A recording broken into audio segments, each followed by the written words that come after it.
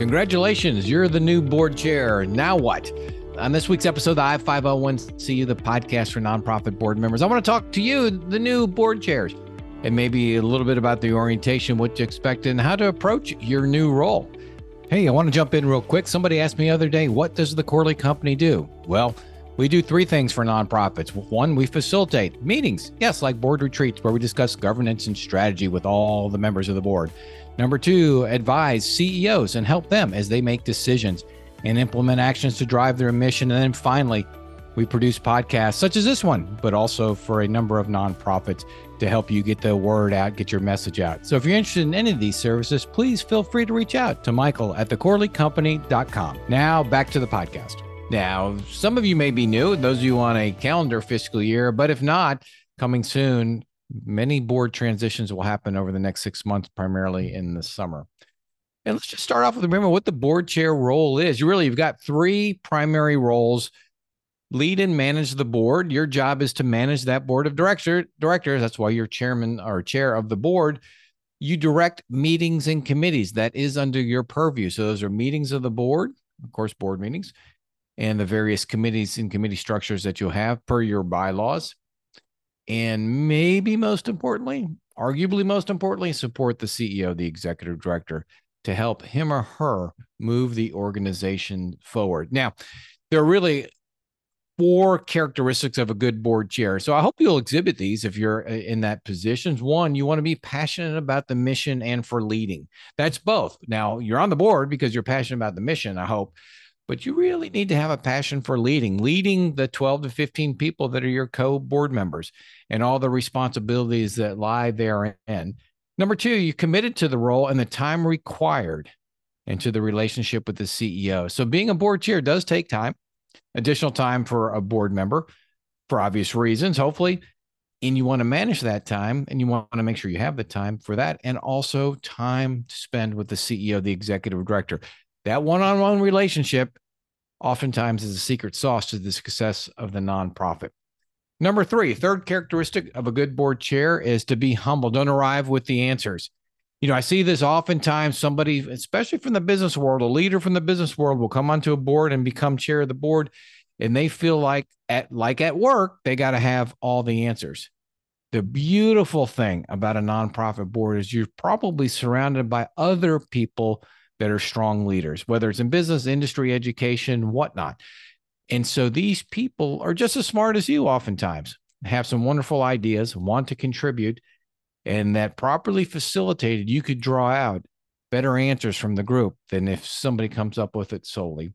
And then probably the fourth characteristic is really a characteristic of generosity. Generosity with your time. We've talked about that already a little bit. Generosity in terms of being humble, generosity with your money. You should be a contributor to the organization. So those four characteristics really comprise a good board chair: passionate, committed, humble, and generous. So let's hope you've got those characteristics as you come into this new position of board chair. And so now what?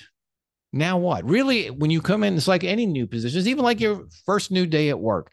You've got a period that you want to get grounded, get a general understanding, a good solid footing of what it means to be in this role. And what you would, in this case, what resources are you going to need? What resources are you going to need to do your job? What is available? So this all is covered in typically in orientation. What are your expectations? What are the expectations of you?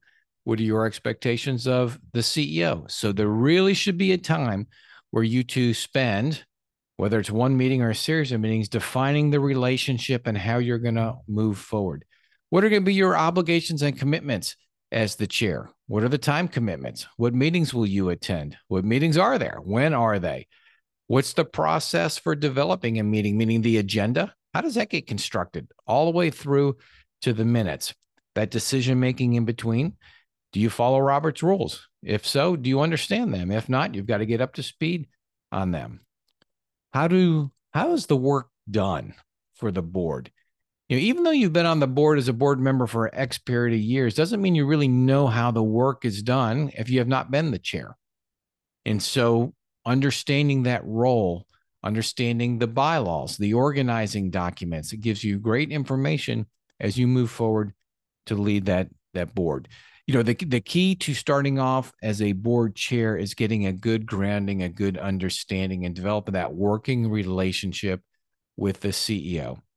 And also being intentional in developing relationships with your fellow board members.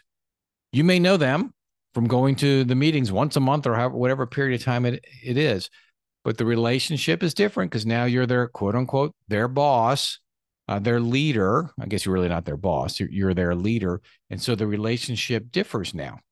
And so you will want to extend time to reach out and get to know each of the board members, because at the end of the day, everything we do in the nonprofit sector is about relationship building, and that's critically important.